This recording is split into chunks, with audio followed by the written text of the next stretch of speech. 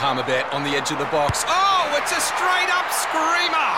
Download our app today and enjoy straight-up screamers this FIFA World Cup with great odds, great promos and same-game multi at Palmerbet. Gamble responsibly. For Gamblers' Help, call 1-800-858-858. Palmerbet on the edge of the box. Oh, it's a straight-up screamer! Download our app today and enjoy straight-up screamers this FIFA World Cup with great odds, great promos and same-game multi at Palmerbet. Gamble responsibly. For Gamblers' Help, call 1-800-858-858. It's been described as an unhappy marriage, but New Zealand Rugby and Rugby Australia appear to be getting on well enough to make some progress with the Rugby Championship and Super Rugby overnight. So right here and now, we're handing out an olive branch to one of our colleagues, this time from Stan Sport, rugby commentator Sean Maloney. Good morning to you, sir. Is our relationship, is it on the mend? Are we talking? Well, our relationship between your guys and ours on the broadcast front has never been better, but obviously on that next level up at the governance level, I don't know, Smithy. I think there's still a lot to come from this. People have been hurt along the way, and I think it's going to take a little bit more time, a little bit more water under the bridge before it is fully mended. But hey, guess what? You and I got some stuff to do next Saturday or Sunday, which is awesome. Yeah, it is. It is. We're going to be describing some actual sport, which is absolutely fantastic. Yeah. So, how does this work? The All Blacks. How long is a period of quarantine coming from like Auckland to Perth? Because obviously it's going to be an abbreviated one, is it, or is it just the standard one? Well, it's going to have to be abbreviated, Smithy, because the Premier over there in Perth, is one of the more hardline premiers when it comes to COVID in Australia, Mark McGowan. So they're lucky to be able to get through that, because normally it's that full hard 14 days. Then we'll obviously spin back to Queensland. So it looks like we're going to have Queensland as the destination for the TRC, which is also some really good news to come out of the last couple of days and last few days of real niggle. We had Rob Nichol on yesterday, Sean. He's the boss of New Zealand Rugby Players Association. They're pretty powerful, there's no doubt about it. I imagine your equivalent over there too has a fair amount of say into what goes on. He was defending the All Blacks' decision not to travel to Perth last time around. What was your feeling about that? Because obviously people like Dave Rennie and that were not that warm about it. Yeah, I wasn't big on it either. The thing that really threw me, Smithy, and threw a lot of us over this side, just reading some of the reports that have come out on the other side of it, was around things like vaccinations and not being able to get them into the arms of some of the All Blacks players ahead of them travelling out, which I found to be, and a lot of us found to be, quite interesting, given our perception of how how headlined those guys are in the New Zealand sporting landscape, and how important we thought it would be for them to be ready to go and play in a third Bledisloe. So that threw us. So did you get a chance to ask that question of him yesterday when you spoke to him? Yeah, well, we broached that whole subject, actually. He explained himself pretty well. I mean, he's very, very good. He's handled these situations very well. So, he talked the justification about the whole deal, and one of the big arguments, of course, was the inclusion of South Africa and Argentina in the group type decision. So he didn't see it from this point of view as being much of an issue at all. But Dave Rennie did, Dave Rennie usually takes things in his stride. The Dave Rennie we know, he usually just gets on with business, doesn't make those kind of decisions. But he was pretty hot under the collar about it. And I can kind of see why. I mean, here's a coach who's brought a team over here to a place where they just don't seem to be able to win twice in a week, and then of course when it's your turn to try and get them back and take them to Perth, where Australia has just recently beaten them, you can't do it. Yeah, as you say, you've covered him and covered games that Renz has been involved in for a long, long time, and it was a really rare outburst on that front. And the majority of us think it's totally justified on his side. So I guess though, as we touched on at the beginning, Smithy, we do get a chance to see them go head to head. Dependent on what will happen with an AFL final series over there, whether it'll be, I think, Saturday or Sunday next week, and hopefully it's a little tighter than it was at Eden Park through those first two matchups. Well, what I do know about Perth is they've got a couple of pretty pretty damn fine rugby-type venues, if it can't be Optus, Subiaco. I mean, they've got facilities there. But tell us about the ability of Queensland, with everything that's going on in Queensland at the moment, Queensland to cater for a rugby championship and get the best benefit out of it.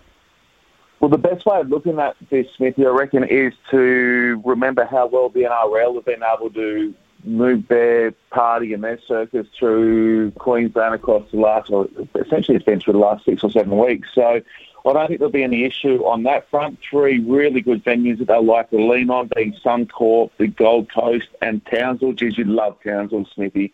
Beautiful part of QLD, and great stadium up there. We're up there for the Oceania Sevens earlier this year, so that looks set to get some game time as well. But it's all dependent on COVID. I mean, we're only one Delta case away from it going the other direction. So fingers crossed, we can just ram and run them through and get the completion to the championship. Sean, can we go to the Super Rugby format that has been leaked? Apparently, I'll put the word leaked in inverted commas here for next year. Each team will play 14 games. They'll play everyone once, as well as 3 teams twice, 3 randomly picked teams twice. What do you make of this format? Bearing in mind also Pacifica teams are coming in, and Moana Pacifica teams are coming in to join the fray. Well, I love the addition of those 2 new teams. Love that we're going to get a chance to see those guys more regularly. The only criticism I have of it is that we start with 12 and then we go to 8 in the final series. I think it needs to be a little bit more, I don't know, cutthroat. I think it's almost like it's for me, it's almost like it's, everyone gets a shot at it, only 4 dropping out. I just like to see it a little bit tighter when it comes to that finals. What's your take on it? Yeah, look, I kind of think that, this will be perfectly honest, it's going to be very hard initially for the Moana Pacifica teams to be up to the pace week after week. I can see them making strong cases and play very well on occasions, but getting to that final 8 situation is really going to be a tough ask to do it, because you have to be good a heck of a lot, particularly that quality of opposition. The other thing that, so basically I can think probably barring something miraculous happening from those 2 teams, you're down to 10 then, really, aren't you? You look at 8 from 10. It's an interesting one to perceive. Is it tough enough? Should you be better? I mean, when you look at 8 from 18 teams in the NRL, 16 teams in the NRL, you're talking 8 from 12 here, and effectively 8 from 10. I get where you're coming from. I do. It's tricky for us as broadcasters as well, because you're not talking down the product. You love the product, but you also want to, you want to see what you perceive to be the best outcome. And I just think, I think maybe if they can get it to 6 of the 12 for the finals, then it's a bit more cutthroat, and then it just sort of means a little bit more on the way through. That's my personal opinion, my personal view on it. But I think 8 of 12 is a little bit too much. Right, it seems now this Bledisloe Cup 3 is going to go ahead, and hopefully it'll be in front of a packed house so everyone can maximise the benefits. After all that's gone on, I think that's the key, Sean. Do you see Australia turning this around? They've had a little bit more time together within their bubble. They'll be a little bit more determined. They can take some pluses from Eden Park, but they still conceded a heck of a load of points along the way there. What do you see as their biggest problem about trying to get one back? Oh, Smithy, the show doesn't go long enough for us to pull it apart, unfortunately. But I think just those key moments, and you would have seen that at Eden Park, particularly in that second test, and a lot of us are still, like 2.5, 3 weeks on from it, scratching our heads around that moment in the 42nd minute where Artie got binned. It was a 6-point game. Rather than taking 3 points or a scrum with a man advantage after they'd done so well with the scrum ahead of half time, the Wallabies went to the line out, lost it, and then basically that was the end of the game. That was the big turning point. So as Wallabies fans, we just hope that they can execute those tiny moments to better effect, and then hopefully get a result on the other side of it. That's what we hang on to, and then try and find a way to shore up that defence. They got involved in a game that when they know when they start to chase, it's going to be a nightmare situation against the All Blacks. So hopefully it doesn't get to that stage, and we can keep it nice and squeaky through the very last. So these decisions, I know that there's a lot of communication at the moment when you consider, people on the sideline, people going out into the middle, people passing on messages, etc. But they're still very much on the field decisions. These are Michael Hooper type decisions. There was another classic case there where the Wallabies could have actually kicked for field position, and Tom Banks took a quick tap, and it all turned to custard there. There was. I kind of thought that was a bad move, and I just. Don't make me relive it. I'm only just getting 4 nights of sleep back in. Don't make me relive it. But you're right. You're 100% right. So when I know the exact moment you're talking about, they're 60 out and they spin it wide from a full-arm penalty.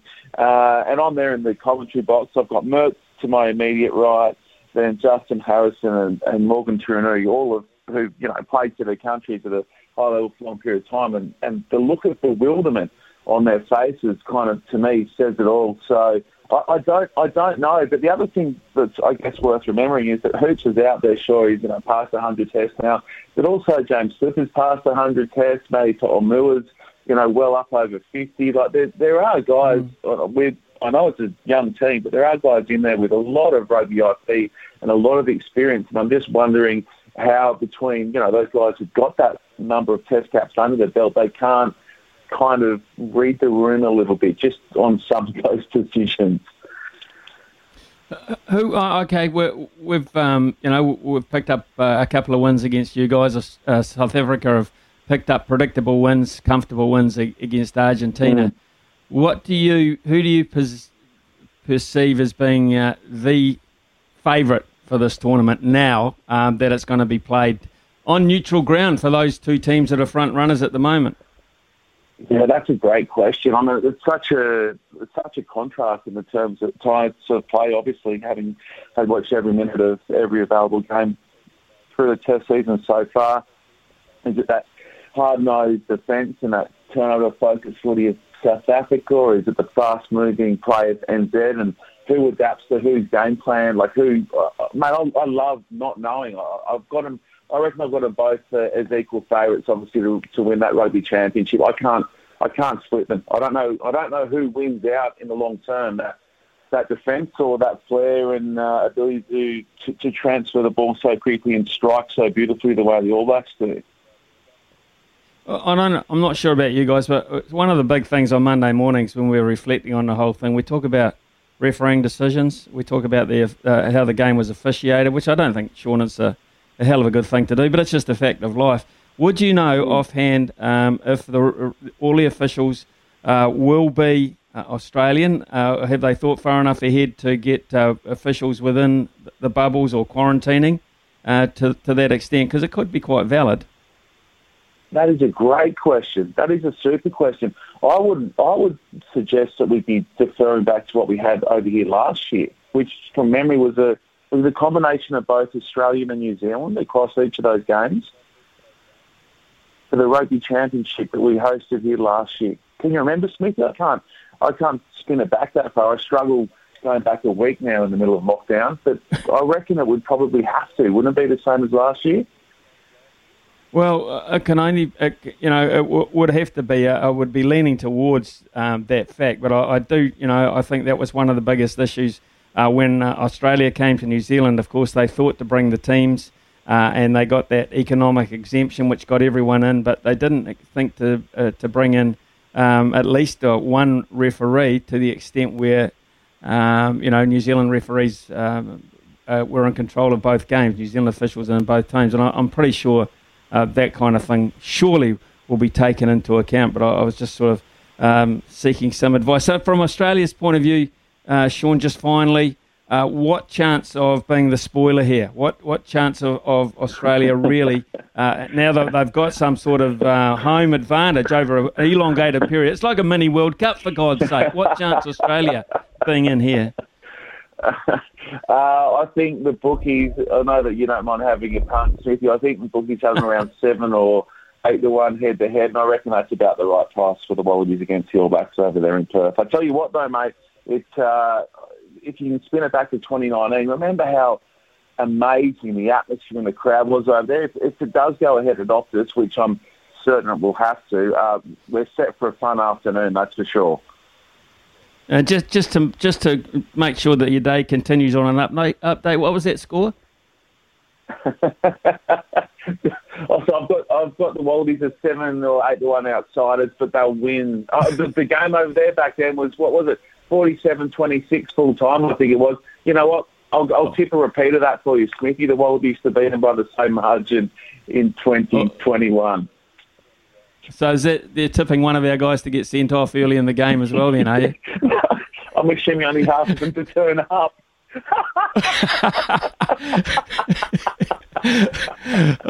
Sean, been great chatting to you, buddy. Go well. At least you're going to have some live sport to talk about very shortly of the highest order. All going well. We put our hands together and pray for that. Sean Maloney, great catching up with you, pal. Good luck. Yeah, love your work too, Smithy. Great to chat, mate.